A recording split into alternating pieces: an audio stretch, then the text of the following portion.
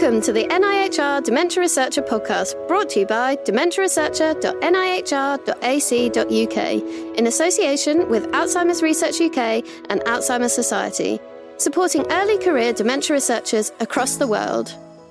Hello, I'm Adam Smith. I'm delighted to be hosting this podcast for the NIHR Dementia Researcher website. I'm once again joined by a new panel today of dementia researchers to discuss day 4 of the Alzheimer's Association International Virtual Conference.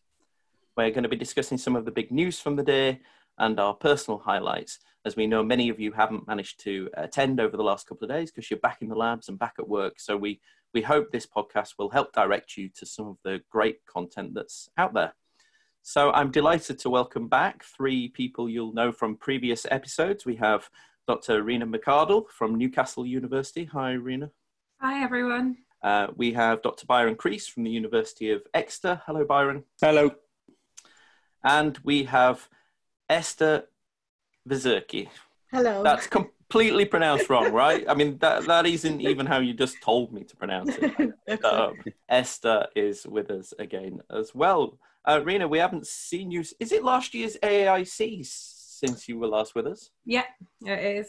Nice podcast. It's a whole year since, we really must do something more. I'd love to do a podcast on your work on GATE. Yeah.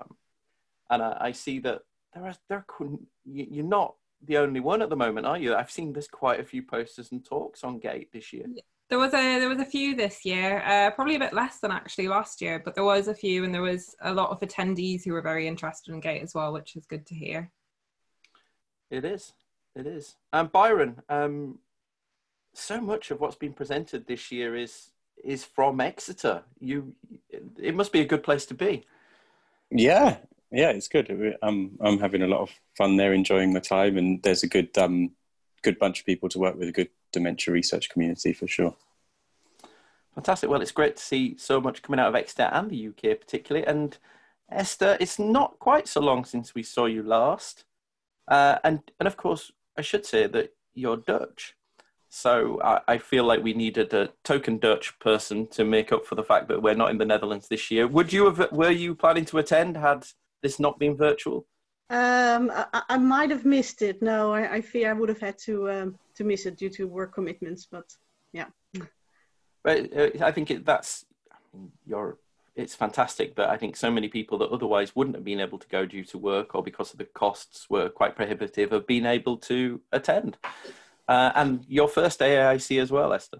Indeed, yeah, and because of that, it being virtual, it has been a bit more accessible, I enjoyed it. It's nice to have a peek. Well, thank you all for coming and joining us today. Do you know what? Today's content, today's sessions were public health, dementia care, psychosocial factors, and dementia care practice. That's quite a lot to take into one day. But that was the focus for day 4. So before I come to each of you to discuss your own highlights, perhaps we can talk about a couple of the main plenaries from the day.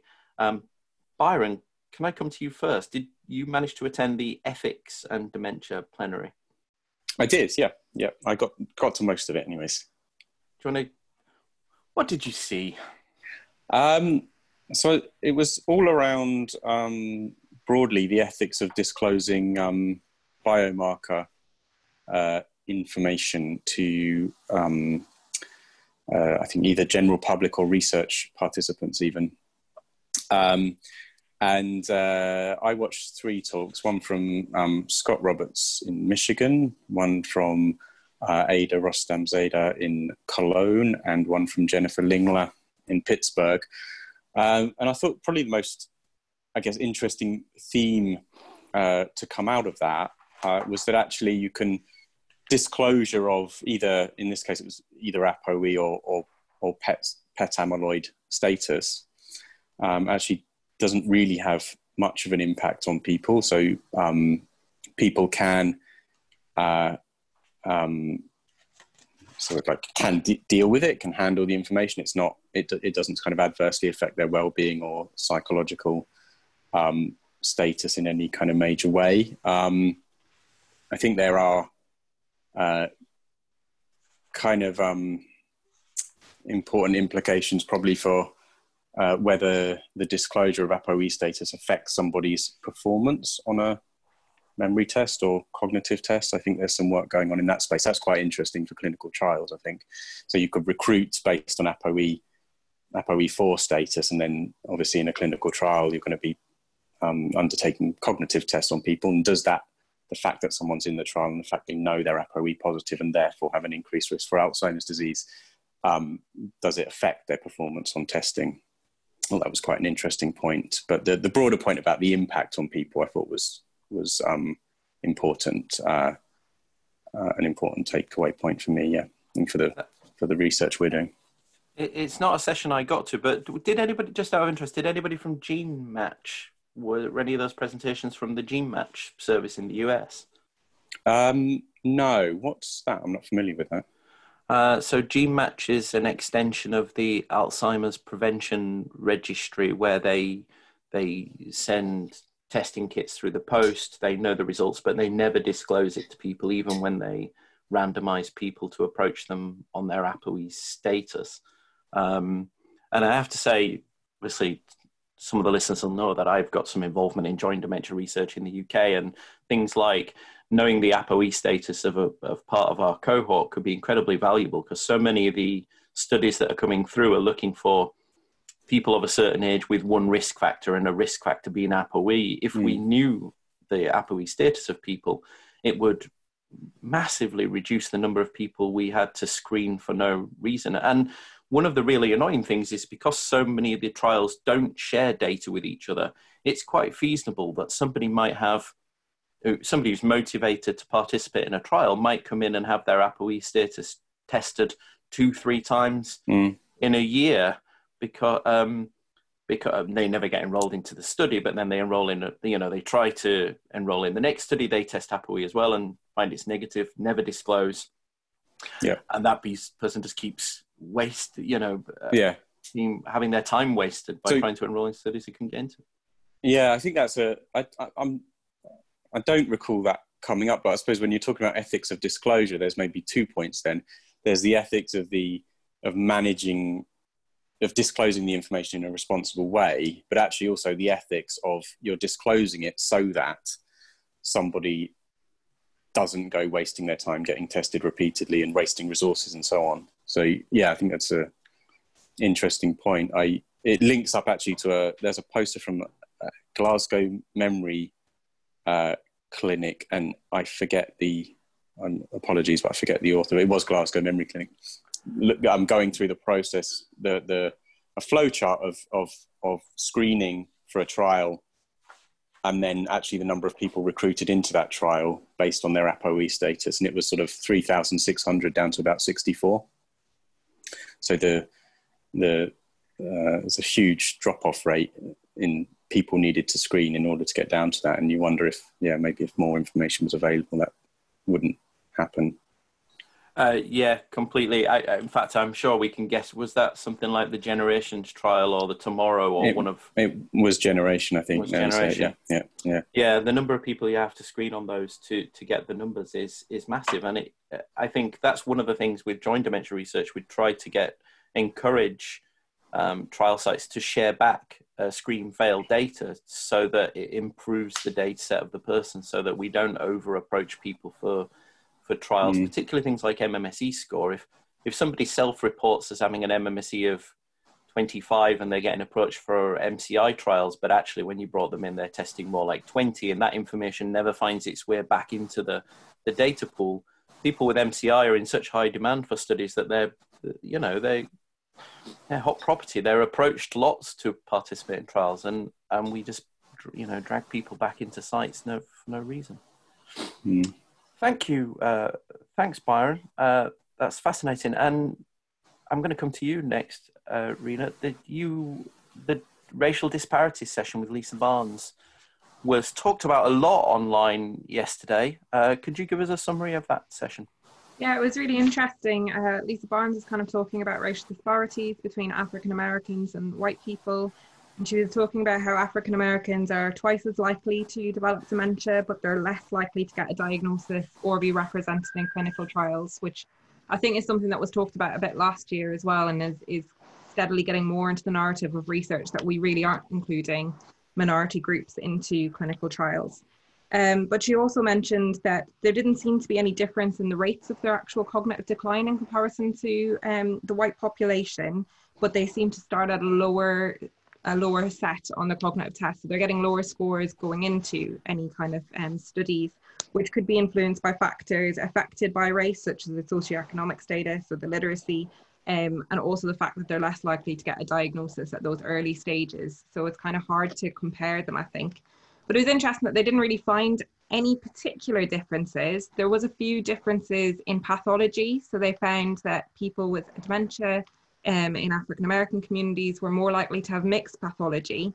But she also mentioned that actually they go to memory clinics for other problems than memory problems. And that might be why we're just seeing a more representative group of people who might have also got hypertension or other kind of factors. And then she went on to talk about how just the experiences of discrimination in their youth was actually impacting their health and the presentation of their cognition. So, for example, they found using fMRI studies that there was less functional connectivity in places that were related to trust in people with dementia from African American descent, and that this seemed to be linked to their experiences of discrimination in schools, particularly if they'd grown up in the South in America.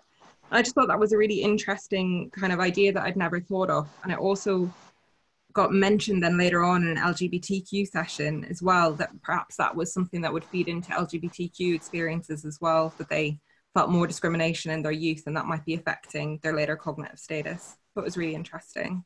It was. Does anybody else have anything to add to that? I made that link as well with the something that it was a bit gobsmacking sort of thing.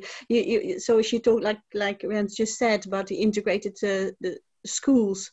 So you'd think, I think as maybe as a policymaker, especially at the time, you think, oh, that's a great thing. But actually now it turns out it has some adverse effect later down the line. And who could have thought that? And yeah, that's just really interesting to see also for future policies, I guess, that you're thinking you make the right decision on one level, but on another level, it might actually go the other way. Yeah, it just shows the complexity. And also, you're right, I picked up as well about the LGBTQ population. My goodness, and if you have a double, that's really, it gets really complex that way. Yeah, for sure. I think a podcast panelist from NAIC, I think it might have been in 2018, Nika Sablova, who's now at Columbia as well. She also had a poster yesterday looking at about African American populations and education, which was very interesting. So please go have a look at that. It was she's NIKA-SEBLOVA, Nika Sablova, and that's under the public health sections in the posters. Actually, do you know what? I don't know whether that's an interesting segue, because I was going to talk later about one of the big sessions yesterday, which was the Lancet report looking at modifiable lifestyle risk factors. And of course, so for anybody who's not picked up on this before, the Lancet report brought together 28 world leading experts. It published, is it a year or two ago now, the first time? 2017, wasn't it? I think it's 17, I think. Yeah. Wow. Yeah, so a few years ago now.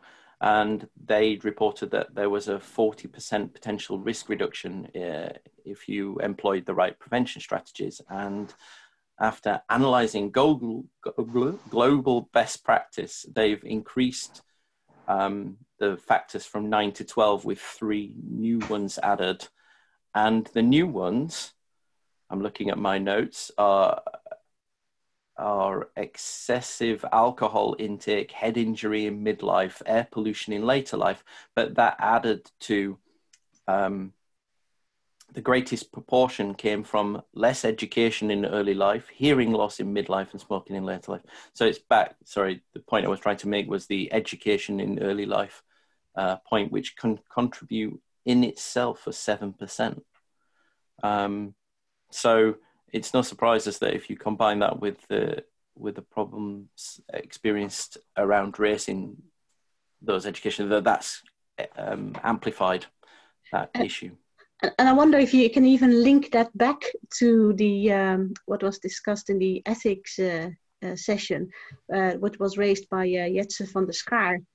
I can pronounce that. It's a super Dutch name. She had a massive windmill at the back of her room. So, because what I understood from it, at least, is that once she found, I think, in her study, if I've understood correctly, that once people have been told that they might be a bit more, or at least that they have the gene, they have a more desire to actually control the future. And they seem to have, some of them started to make considerable change in their life, even, of course, that the gene doesn't necessarily mean you're going to develop it. But yeah, so that's interesting to see then whether by telling people, then if you say what the Lancet saying that, of course, things in life can impact your chances, but then it's nearly a full circle, if that makes sense. Because by testing, you're telling people change their way of life. And if in that way you actually say, yeah, but that might actually then improve your chance of not developing it. Yeah, you get my drift, and it might be a good thing. So, on the other hand, apparently some people got a bit reckless as well, because if it's not explained properly enough that it's not this is not your future telling per se, people also might start being a bit reckless more or that they're saying, okay, sod it, I'll give up. Yeah, I think Scott Roberts' talk, I think, had the same finding that people like disclosure of ApoE prompted behaviour change. The thing I wonder about the other factors, though, is that in terms of prompting behaviour changes, that they're things like many lifestyle factors are risk factors for other cancers and heart disease, other stroke and so on. And do people prompt their behaviour change? I don't know. It's a real challenge, isn't it? Like the individual level behaviour change required to sort of mitigate risk. For dementia, I don't know if it'd be any different than for cancer or for stroke or for heart disease or diabetes. I think in that session they really tried to amplify how policy level interventions is what's needed, as opposed to putting the onus on the individual. So smoking always comes up, obviously, is a big one, and that was how can we put a policy in that would actually get people to stop smoking, which would help many different types of diseases and so on.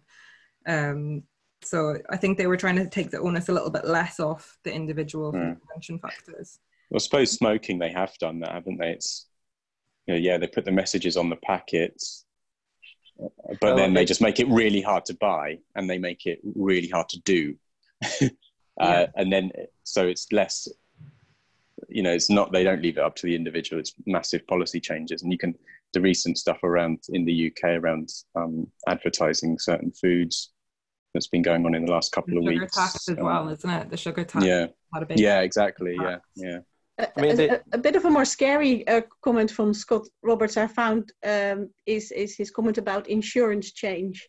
Because now, of course, if you admit to smoking and drinking, you admit to it all because you're having you're having probably a lot of fun, but a bit of a bad lifestyle. Your insurance rocks up. So I wonder also with testing, if that got in the hands of insurers, would that ultimately mean your insurance is going to go up? And is it fair if that was the case? Well, I'm going to cheat slightly and quote some of Clive Ballard's fantastic tweets. So he highlighted yesterday that we know that 40% of dementia risk could be prevented or delayed, and that 12 of the risk factors accounted for 35% of dementia, but that rises to 56% in Latin America. And there were some really obvious things in here, like making sure found that people wearing hearing aids reduce the risk of cognitive decline in people with hearing loss, for example. I mean, you would hope that somebody in government somewhere is looking at this Lancet report, somebody in public health, and saying, let's translate this into some policy and practice. And for anybody who's not listened to it yet, if you go back a couple of episodes, we had a podcast with my boss, Professor Martin Rosser, looking at his work on the cognitive footprint and this idea that government policies and various other things can be scored in terms of cognition to give them a positive or negative score and you'd hope that many policies and other things like combinations of drugs can have a positive cognitive score or negative, that you can add all this up to try and create positive cognition through policies and in society. So that's worth a look. Was there anything to add on the racial disparities talk, Rena? Oh, no, did we not cover that? I realised we jumped off to the Lancet report. Oh, okay, anything else to talk about on the Lancet report? We should give proper credit, of course, to Jill Livingston as well, from UCL, which is where I work, for a lot of the work, and Clive Ballard and many of the others. I think we'd all recommend that you go back and look at that session, which I think was one of the live ones, so that'll be available later today, being the 31st of July. Yeah, maybe just add one thing. I suppose we were talking a lot about the prevention aspect of dementia. I mean, there was Geir Selbekk, his talk, he's at University of Oslo, which was more about the kind of management and care of people with dementia. So including treatments for the disease itself, but also various symptoms of the disease, so including behavioural and psychological changes, nursing home care and so on. So his particular point was that there's, on the side of behavioural and psychological symptoms, there's kind of no real effective drug treatments, and there hasn't been since the last report in 2017. But the good news is there's been a number of big studies looking at non-pharmacological interventions, particularly for people in nursing homes, that seem to work really well for agitation, depression in particular. So non-pharmacological is going to be things like enhanced social interaction. It's simple, stuff as simple as that, like talking to people more, and reminiscence, and a bit of light exercise type things, and as well as staff, care home staff management things.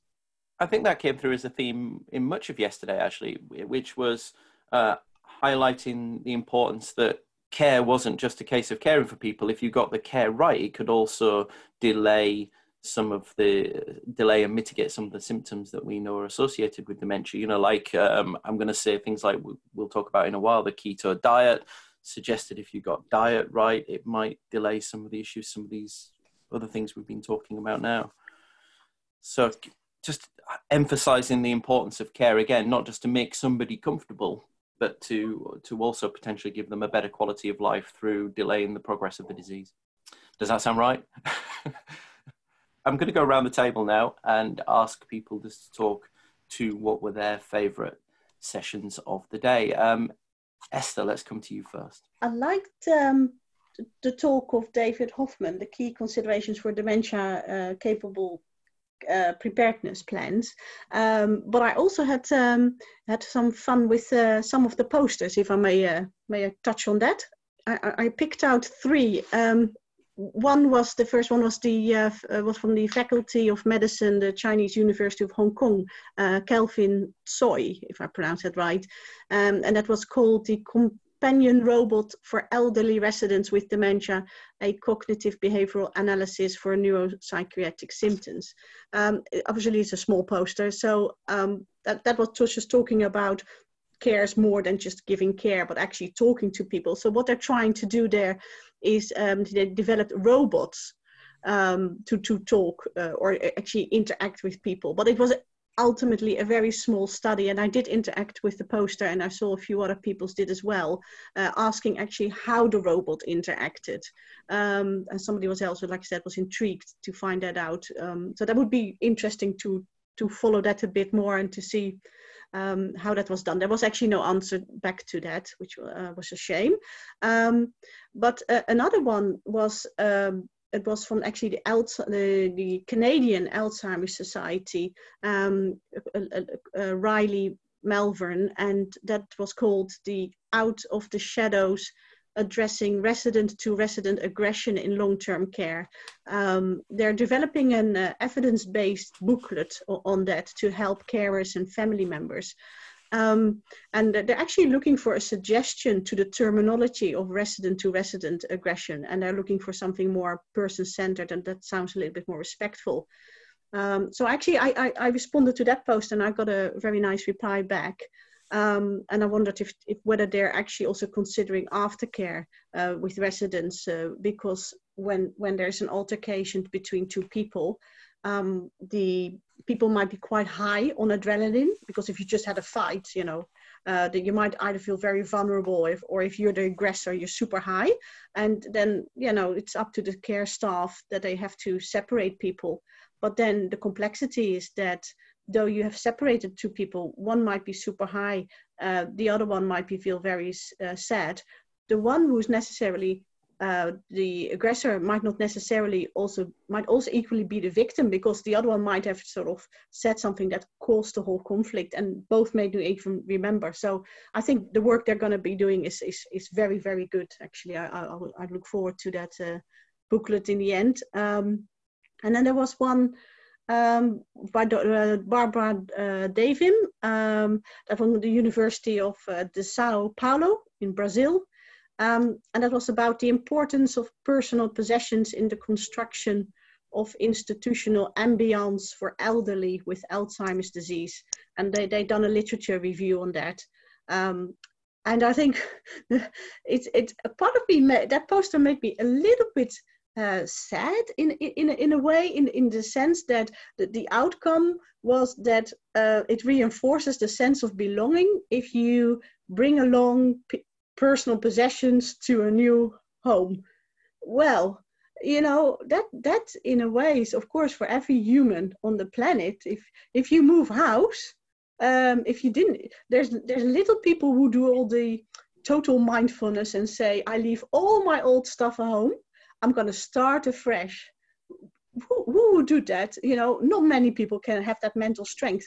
Generally, we bring all our nonsense with us and all our comforts with us, and we say, now we feel home again in our new place. So why would we have to actually think about that for people with dementia? Obviously, they're still, they're people. So then I thought, wow, that we still have to look into that. I saw a poster on that same subject. I saw a poster yesterday that talked about activities. I mean, obviously we know that activities in residential care is something that's talked about a lot. I mean, both for keeping physically active, but also, to provide something to do. And this talked about the number of residents who used to do day-to-day household activities that then couldn't anymore. Like, they weren't expected to clean their own rooms or to do their own washing up or to make their own breakfast, which were activities that they took some comfort from. These were routines that they built up, that they would polish their silver, they would make their own bed. And this particular study had looked at how you might introduce some of those activities. And it wasn't just a ploy to reduce the number of staff they needed. This was genuinely people wanted to have a cleaning cupboard where they put their vacuum cleaner and their polish, because they couldn't access the cleaning stores because they were all locked away somewhere down the cupboard corridor, because it wasn't safe to let people have a tin of Pledge and a duster. I liked that. I can't remember who did it. It was a poster from yesterday. Yeah, that comes back to a sense of purpose. Because if you're busy, then of course everybody wants to go to a hotel all inclusive.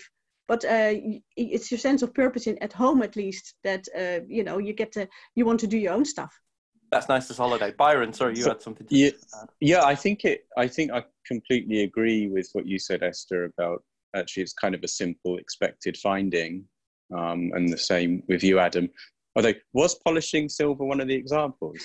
What kind of sample would they take? Is it like it was.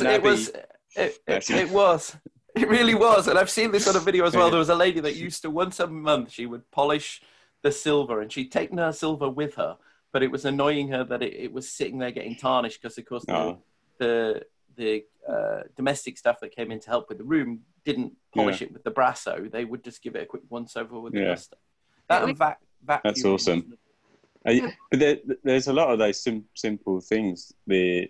Some of the like I'd say, because it's Clive Ballard's study, the Weld study. It was a social interaction of a couple of minutes, 10 minutes a day or something is helpful. And it's like, that makes sense, because it's helpful for me, right? I don't like being sat in lockdown here. I can see how horrible less social interaction is. But actually, then they looked over 20 years, and there hadn't really been, all this knowledge comes about from research, but it doesn't get implemented into practice necessarily. 20 years ago, the situation was more or less the same. So there's a gap between research and practice. of course, this talks to, because I did watch your presentation yesterday, this talks to exactly your work as well about measuring people's movement using wearable technology and how much physical time they spend upright and doing things. It's in the same space, isn't it? Yeah, so I mean, there's a lot of reasons that people aren't moving about in long-term care facilities. So my work that I presented yesterday showed that people with cognitive impairment living in nursing homes are doing very, very, very little activity in comparison to people with dementia in community dwelling settings. They're doing, you know, like maximum 2,000 steps a day, which is very little. And our study collects every step after 3 steps. So we're really taking in a lot more than what a Fitbit or anything like that would show you. So we're taking every step that you might possibly make, basically.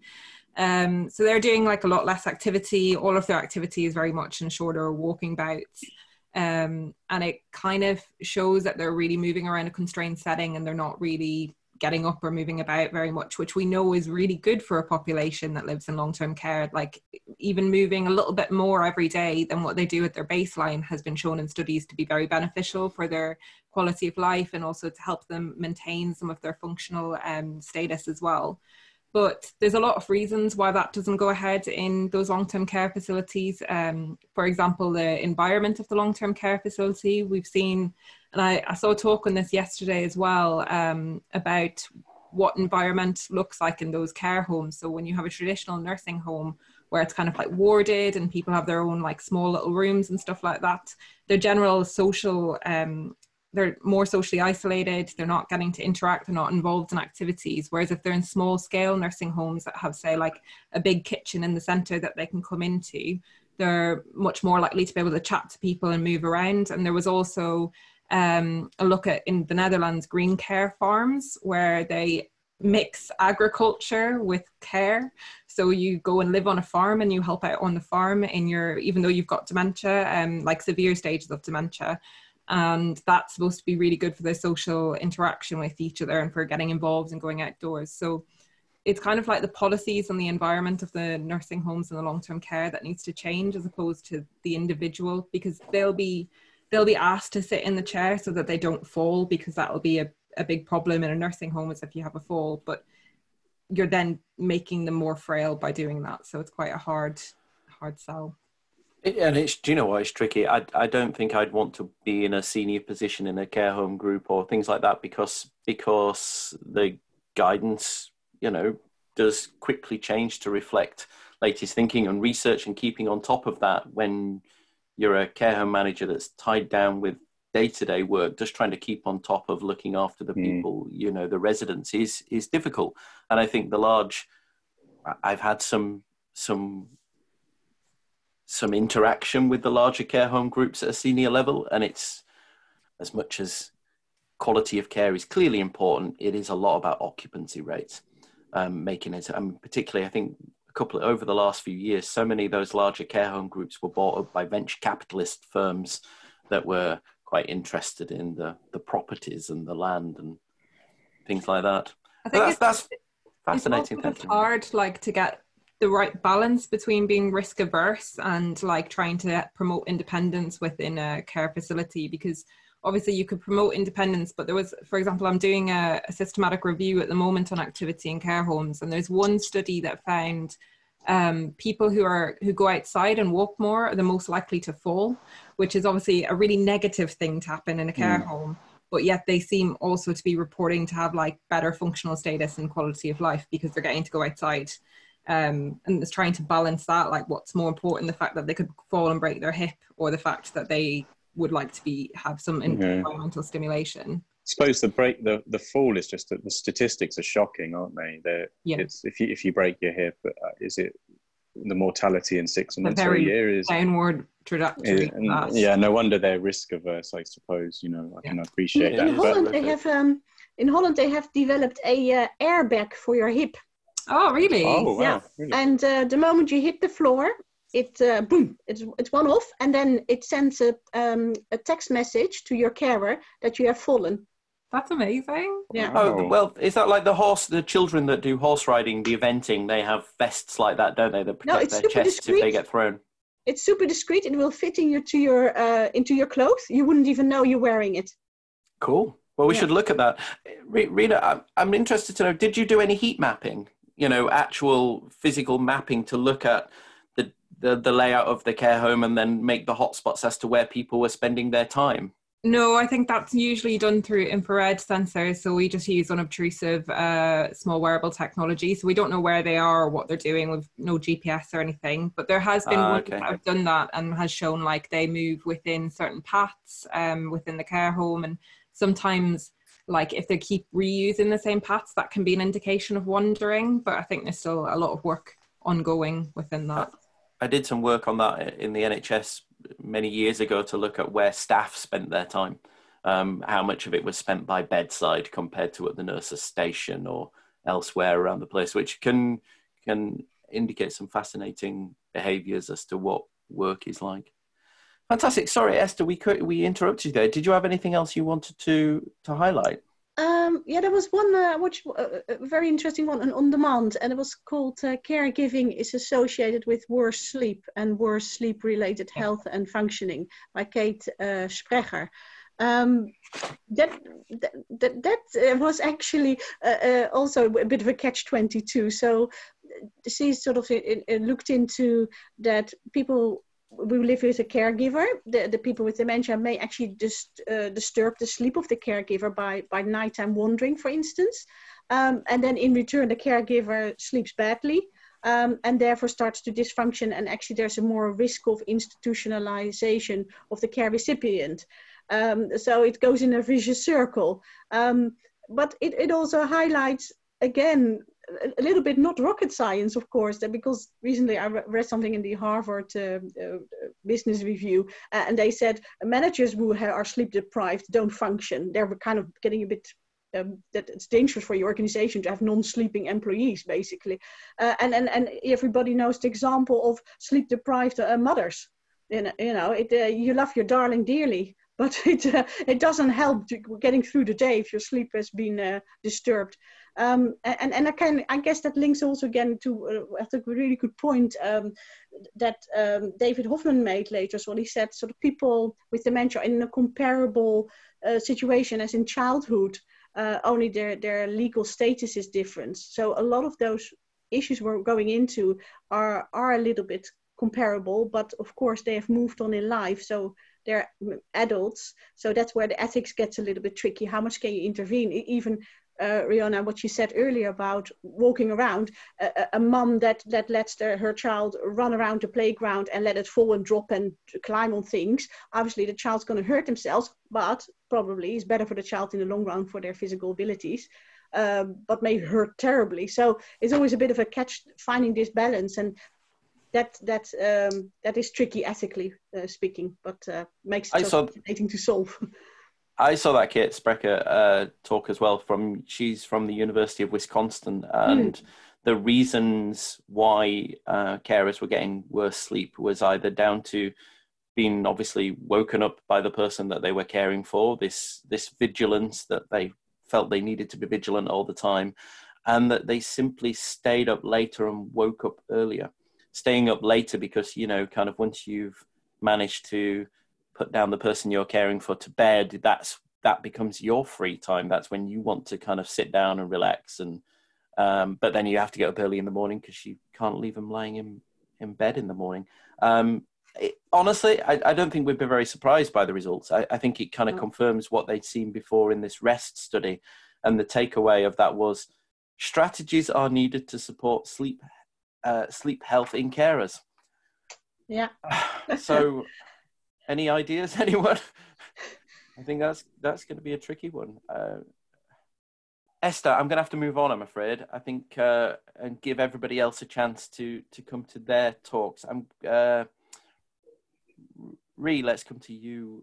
Let's come to you next. Sure. So I saw quite a few interesting talks and a couple of posters yesterday. One of the talks that I thought was really interesting was in the LGBTQ session from Jason Flatt. He's from the University of Nevada, and he was talking about prevalence rates of dementia in LGBTQ populations, but also the challenges that are affecting them that we're not very good at thinking about in terms of policy when we think about dementia care. So he was saying that there was comparable to higher rates of dementia in LGBTQ older adults. However, the problems with this is that they have less likely to have access to a caregiver. They're twice as likely to live alone. They're often scared of going into medical care because they'll have faced stigma and discrimination through medical care. He did mention, I can't remember how many years ago, but he mentioned, you know, that being transgender has only more or less recently stopped being a mental health condition in America, and seen as one. So there's obviously a lot of stigma that they're still trying to break through. And some of the things that I thought was really interesting that he mentioned was that we need more data on these kind of populations, and we also need to be tailoring care to be more inclusive. And we need to understand that not everyone has a biological family that can take care of them. Some of them have families of choice, and those families also need to be informed of their medical needs, and there needs to be something in place for that. So I thought that was a really interesting session, and just highlighted again that we're not always that good at thinking about minority populations within research, and we need to be a little bit better at being inclusive to these populations. Thought that was really interesting. I also saw a really good poster from Oregon by Lindsay Miller, who's part of Jeffrey Kay's lab group. And she was looking at sensor data on couples, older adult couples in the home, and how they spend their time together, because that can be indicative of their well-being and their health. And so she looked at patterns of how much time couples spend together inside and out of the home. And she found, you know, there's patterns of people who spend a lot of time together and people who spend a lot of time apart. And the people who spend a lot of time together was predicted by men having lower cognitive abilities and being less active, and that this might be an indicator for their waning independence and increased caregiver strain. And it reminded me of a talk from last year by Neil Thomas, who used to be in that group as well, I think, that indicated that the more time that couples spent together in bathrooms was an indication of low functional ability of the person with dementia. So I thought that was a sort of interesting way of looking at patterns. And again, what you said, thinking about where people are actually in the room and how that might indicate daily behavior as well, Adam. So I thought that was really interesting. And finally, I also really enjoyed a talk by Shannon Holloway from Rush University. So she was looking at standing activity as recorded by accelerometers. So this is in my research interest anyway to have a look at. And she was reporting from the MIND trial. So Rush University have got a lot of sensor data anyway that's really interesting. And she was looking at standing in particular, because basically any activity breaks up sedentary behavior, and that's always good for a person with dementia or for older adults. And she said there has been some findings that standing and cognitive function are related, but there has never been any looking at this in the real world. So she's looked at it in the real world using 7-day data and recording how many minutes a person spends standing per day and what that standing activity intensity is. And she's kind of explaining, like, we do spend a lot of our day standing. For example, if you were chopping something in the kitchen, you would probably be standing to do that. Or if you were just moving around doing your cleaning, that would mostly be recorded as standing. And it can break up the day. And she found that standing activity intensity was associated with perceptual speed once she controlled for all of the confounders. So our kind of like information processing, which often comes up with other motor activities like gait as well. So that was good for me to hear. And she suggested that we need to think about doing interventions to increase standing behaviors, because they interrupt sedentary behaviors and might be more feasible than people doing, you know, broad scale aerobic activity or walking for a long time if they're not able to do that. So I thought that was it was a really nicely presented talk, and some quite interesting novel findings from Shannon Holloway as well.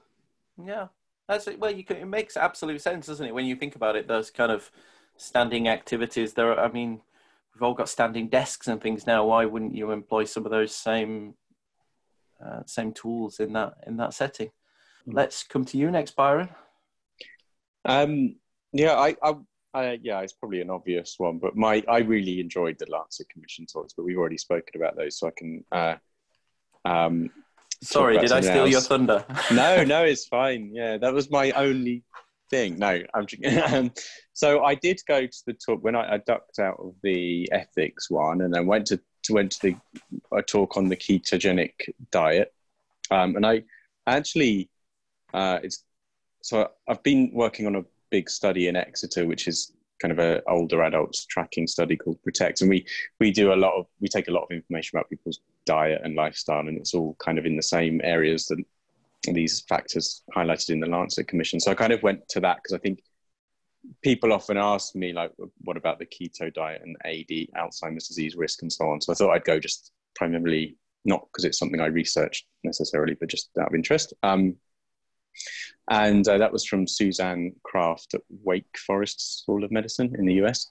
And she just presented a few studies showing that maybe there's some effect of the keto diet on memory and some biomarkers of Alzheimer's disease. But the study was pretty small. I think it was kind of in the tens of people. And then I think most other studies in this area have been really small as well. So I'm not sure there's that much we can draw into it. She also highlighted that particular diet in mice reduces Alzheimer pathology in transgenic mice. But I think a lot of things do in transgenic mice. As far as I understand from my animal research colleagues, it's good to be a mouse with Alzheimer's disease. We can cure everything in mice. Yeah, they're going to rule the world one day, aren't they? Yeah. So I mean, I thought it was interesting because it's a huge topic to the general public. I think diet, and I did think it was interesting, however, that diet was left out of the Lancet Commission's. It's not one of the 12 risk factors. So I assume that means that although the evidence might be emerging, it's not yet in a place where you can say that any of these diets actually prevent dementia, although they may be healthy for a variety of other reasons. Is weight one of the risk factors, the BMI? So I suppose you could tie in. Report. It is in the WHO report, but I didn't think it was in this one. I suppose weight is a diet and exercise kind of combination. I went to that the keto sessions as well. I loved the talk. Did you see the one by Stephen Cunnane about the benefit trial? No, I just caught this one of those. Yeah. So he was great. I would really recommend anybody go back and watch this. So Stephen Cunnane reported on the benefit trial. He's from Sherbrooke University in Quebec, and they gave people a 5 milligram drink. And he had this awesome analogy of how the brain runs compared to a hybrid or a traditional car, that the brain usually runs, old-fashioned cars run on petrol, your brain would run on glucose, but actually if you were to get a hybrid car, if you could run a certain percentage of it from the ketone, it will have a longer effect. I'm butchering this, so I would recommend you go see it. But what he showed was that once you got MCI, the glucose, your brain stopped being very good at running on glucose, but it did continue to be good to run on the ketone generated energy. And so swapping diet at that stage, their study found that there was improvements in executive function, language function, and episodic memory, all using this Boston scale. I'm not doing this justice. I would suggest you go look at it. The analogy he used with the electric car was fantastic. And I was sold on it. I know maybe I'm just easy to persuade, but the images he showed of the brain running on the different fuels did suggest that there's something really in that potentially as a way to slightly delay the onset of things. Go see it. Stephen Cunnane, Sherbrooke. Sorry, Byron, please do carry on. No, and then I saw a few posters yesterday. My favorite poster was a couple of days ago. But yesterday there was 3 posters on psychosis and Alzheimer's disease. And I think they're all linked in some way to making the case for pimavanserin for psychosis in dementia, because I'm not sure they mentioned pimavanserin, but I think that's the subtext, because 2 of them were from Acadia, who's the pharmaceutical company that make that drug. But they were looking at costs associated with Lewy body dementia psychosis versus other psychosis, and found that psychosis in Lewy body dementias was associated with higher healthcare costs. And then there were healthcare practitioners' perceptions of antipsychotic efficacy. That first one was from Victor Abler at Acadia, and this next one was from Jenny Chen at Acadia as well.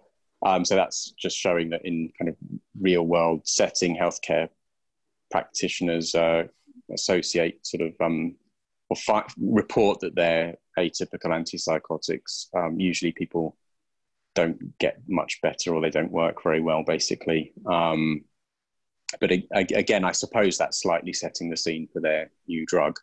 But it's kind of, it reports kind of what we already know, and that a lot of these drugs are used, but they're not really much good in general. So there's kind of that that kind of gap at the moment where there are some people that evidently need some kind of treatment for psychosis, but there's nothing available except these older antipsychotic drugs. And then there was just another poster about the need to kind of develop educational tools for dementia-related psychosis, so that it's better recognised by healthcare practitioners. And that was Thomas Finnegan at Medscape Education, but is done in collaboration, I think, with Jeffrey Cummings as well. And that was developing a tool for educational, an educational tool for practitioners, so that they can learn more about psychosis, learn more about the treatment options available, what works, what doesn't work, what are the dangers, and so on. So that was, it's kind of, I thought those three were just kind of interesting. They must be, I don't know if I think it's cynical to say this. I think they're positioned in a way that, positioned to kind of support the case for some new compound, I suspect. Well, yeah. And I mean, and I think even some of the trials that we've seen that have been less successful and things are trying to make the points now that it's not necessarily that the trials didn't work, it's that you've got to give the right drug to the right person at exactly the right time. And you know, that personalized medicine is the key factor here. It's not that there are bad drugs, they're just giving them to people at the wrong time. Yeah. Which is something they've made a few points. That's come up a few times over the last few days. I'm going to very quickly draw attention to a few things that caught my eye. Karen Shastri from Toronto did a very interesting talk on creating tech for people with dementia and MCI, which I thought was very interesting. Jane Senior from Manchester. I wasn't sure if she was presenting Katrina Forsyth's work or if it was the other way around, but that was very interesting. That was about prison population. 16% of people in prisons are older now, but yet prisons are designed for younger people. And that if you were an older person in prison, you were 4 times less likely to have a diagnosis of dementia compared to the general population outside of prison.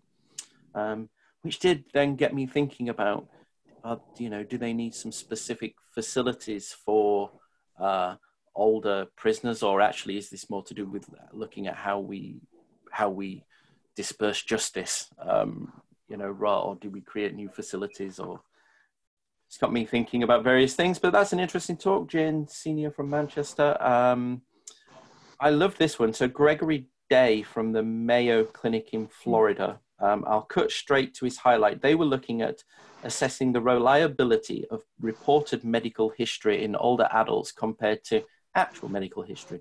And this is something that is important because so much time and money and cost, and not just for people performing trials, but for people who want to participate in them as well, is lost in screen failure. Screen failure is this thing that everybody wants to try and reduce also as well. It's an awful term, isn't it? Because people feel like they failed then if they don't get randomized. Anyway, they checked the likelihood of diabetes and stroke being accurately reported by people when they came to be tested. 1 in 4 people who reported being diabetic weren't, and 1 in 6 people who reported not having a stroke had, which I thought was fascinating stats. I mean, and they would have been told.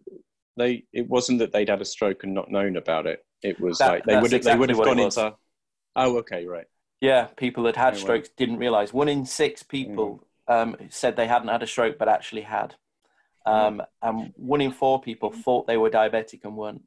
It's kind of the same for diabetes, though, isn't it? Like they'll have been told that they had diabetes at some point and then might have gotten their levels back to normal, and now they don't have it, but they still think that they've got it because they've not been told probably that they don't. That was a really interesting talk, though. You're right, Adam. It was, and I think the interesting thing about they did highlight that there are national screening programs for diabetes as well. Whether people go to the follow-ups is the key. The main takeaway here was that medical history should be objectively confirmed. No surprises. I reached out to him because I'm quite interested. We have this in Joint Dementia Research. I did a lot of screening for with others for one of the Biogen studies. And one of the interesting things about that was how many people tended to actually, we always thought that people would, let me get this the right way around, under-report their seriousness, but they tend, so if you say to somebody how severe are your symptoms, they would generally say that they're more severe than they actually are. And we thought it would be the other way around, that people would underestimate and go, no, I'm fine, but actually they don't. It's completely the reverse.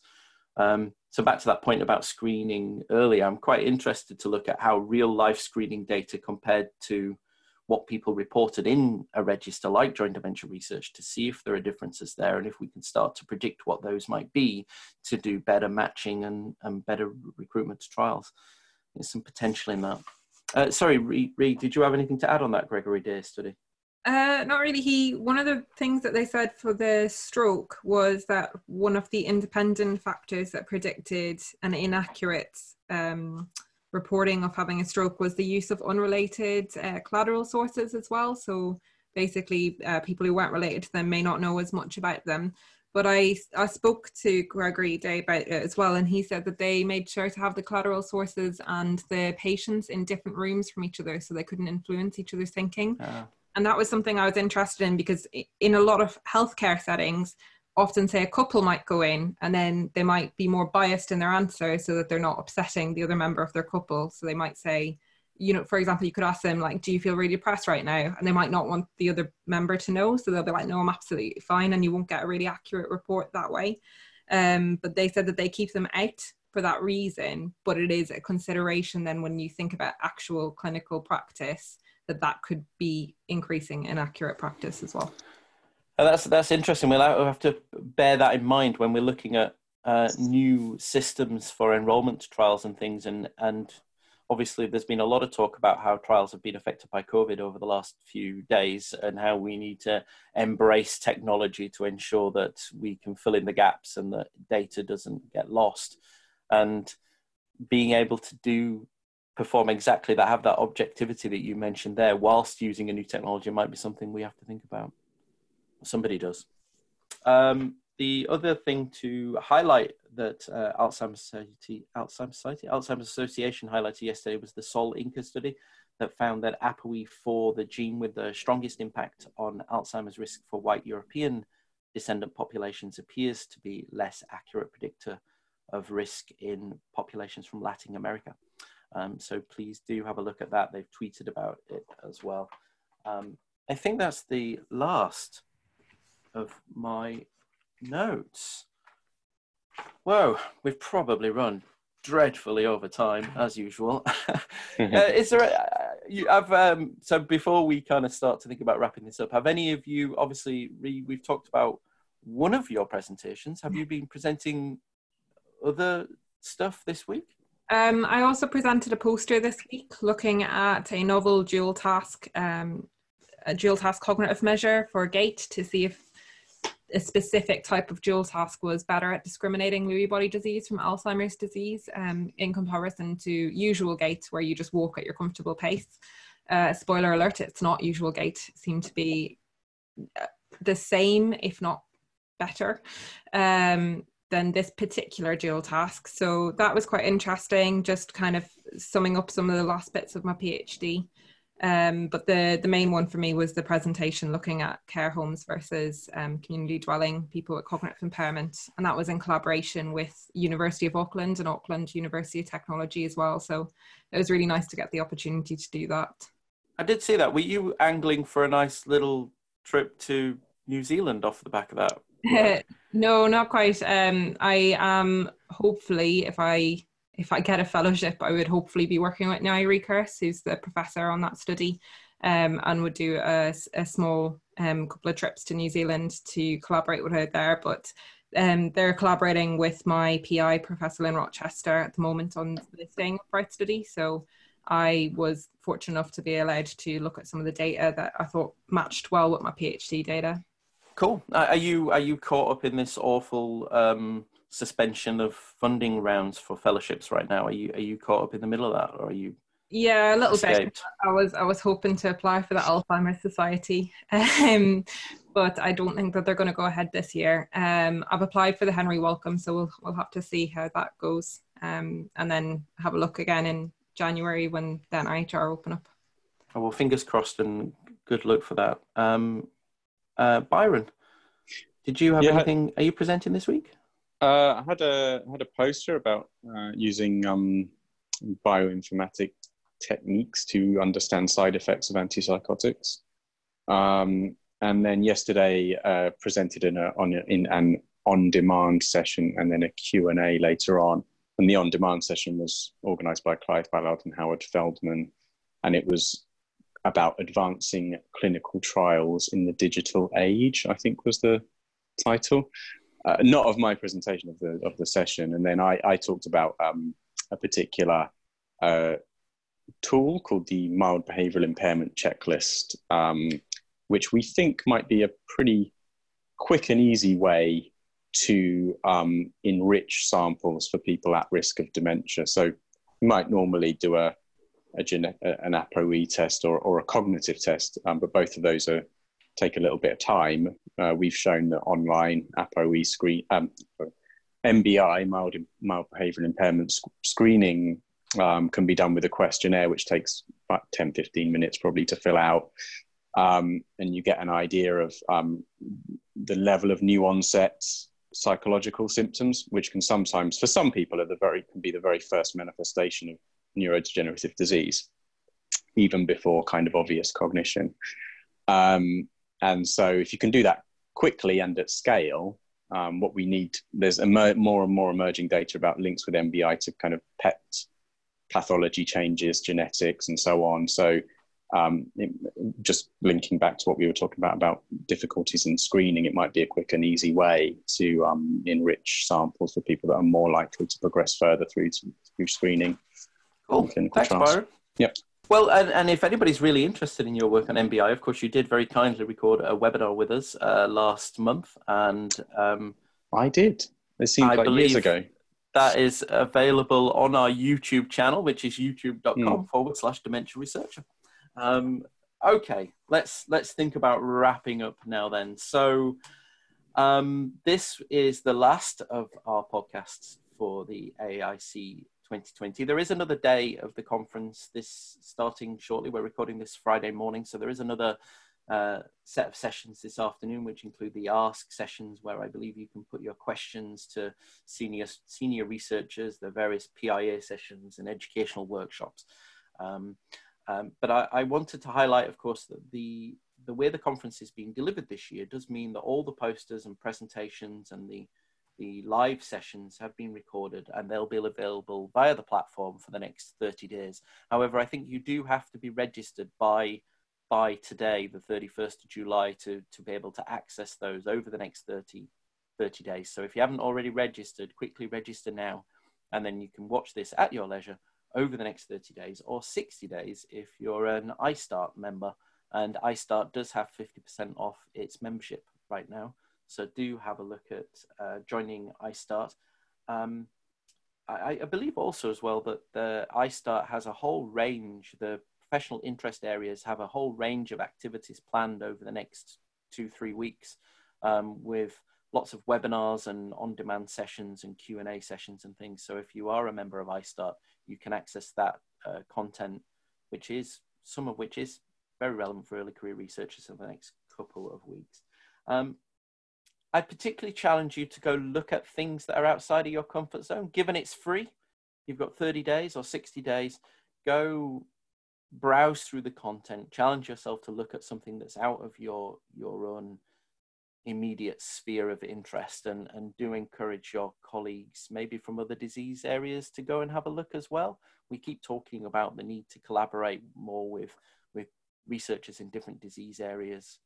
So it'd be great if the way the conference has been delivered this year enables some of that.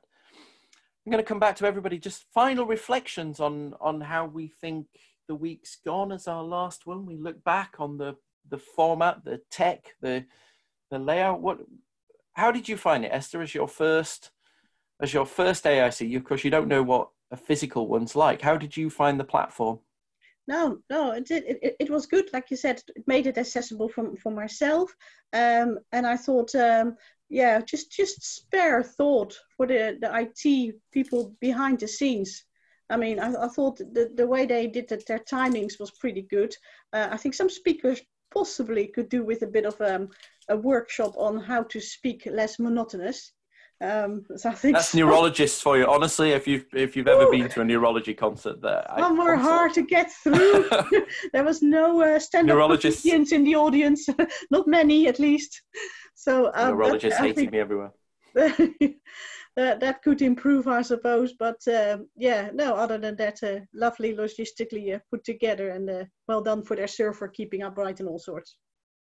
Thanks, Esther, and thanks very much for joining us today. What about you, Ree? Yeah, I really enjoyed the format. I thought they did it really well. It was a lot to get through. I think I felt a lot more pressure to watch a lot more stuff, because normally you kind of have to pick a session and stick to it. That wasn't really the case this year. So I definitely watched an awful lot of things, and I felt very fatigued by the end of yesterday. But I did really enjoy it. I think it's a good format. It's a really accessible format to people as well. I know they had like 21,000 people or something this year at it, which is insane. I did miss the crack though from going to an actual AIC conference and having like a ridiculous opening ceremony with dancers and all sorts coming out. So hopefully we'll be back next year for it. I agree. Actually, I think I came away feeling slightly less guilty, because usually I'll often come away thinking, oh my God, I didn't see as much as I would. It's so expensive to come here. You've traveled so far to do it. And then, if you accidentally walk into the wrong room at the wrong time, you can end up sitting in there for 2 hours, unless you get out and then run across the conference hall to find the next place. So I've really enjoyed it in that respect. I do hope, I think it's amazing that they've done this for free, that they haven't still tried to charge people, because they must have taken already by that point a lot. The early bird had been and gone. They had a lot of money in the bank. The fact that they've continued to do this for free, I think, is amazing. And many of the other conferences later this year that are still trying to charge full price should take a long, hard look at their models to provide this in this way. If they can afford to. So I think that's brilliant. What about you, Byron? I think it's awesome they kept it online, and great that it's free. And I think going forward, hopefully they can maintain some accessibility for people that have been able to attend that wouldn't be able to, by keeping some of these features.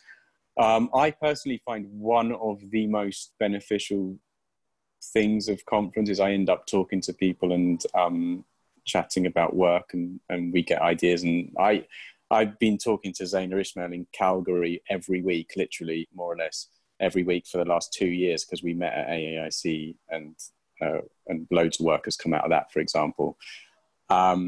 And yeah, he's in Calgary, which is miles away. So that sort of thing is really good, and I missed that. And it did take, this is a personal thing, it just took me a couple of days to get my head around it, because I just couldn't. All these emails come in about it, and I just couldn't work it out. But that's just me. No, I know what you mean. I think if you are the kind of person who's pretty active on Twitter, I think that kind of Twitter complemented this quite well. Yeah, for sure. I'm not convinced that the chat rooms and chat functions were you know, I've had this experience though through the Dementia Researcher website. We killed our chat rooms off because nobody used them, and I'm not convinced that worked amazingly. I think it's hard if you've like already listened to a talk hours ago, and then you go into the chat room and you're like, I've listened to like 7 other talks now. I don't know what to ask you. So our Q&A yesterday was, so the on-demand sessions, I realised you can just view them anytime, which is great because it doesn't matter so much that I missed 2 days almost of the conference. But we did a Q&A yesterday evening, and I think it was pretty well attended. And actually it was good. Yeah, it was mostly the presenters chatting with each other to talk about work we're going to do because we were from different places and that sort of thing. So that was really good. I think I've left a few questions on posters and talks and not had replies. And then, of course, I can't necessarily remember which ones I did to go back and look to see if I've had a reply. And I don't seem to get any notification or prompt that they've replied to me. Yeah. So then, unless I can remember and make good notes and go back and find it, that's the reply. Or I have gone back and looked and there's been no reply. I asked a question yesterday about the ketones session about what participants were in that trial, and 24 hours later there's no reply to that. We'll have to see. But honestly, I think Alzheimer's Association, congratulations on putting together an awesome conference with short notice. And I think if there's a way of making future conferences have a way to engage like this through an online platform as well as in a physical attendance, I think that would be great. You could maybe charge a half price for people to engage online now people know what to expect, and I'm pretty sure people would still pay. If you had a choice of $1,000 to go to it or $500 to participate online, I'm fairly sure you'd still get a lot of people who would go for the online option. Do you agree? Maybe. Yeah. $100 is a bit steep to pay for something online. Yeah. Might pay something, I think, and maybe, but because if you can get, it's good to have an online component.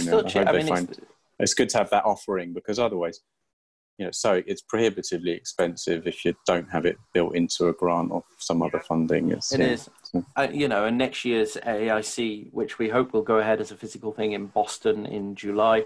I mean, it's when you add in the fact that you need a hotel for a week, you've got flights to the US for a week, you've got $1,000 for the ticket.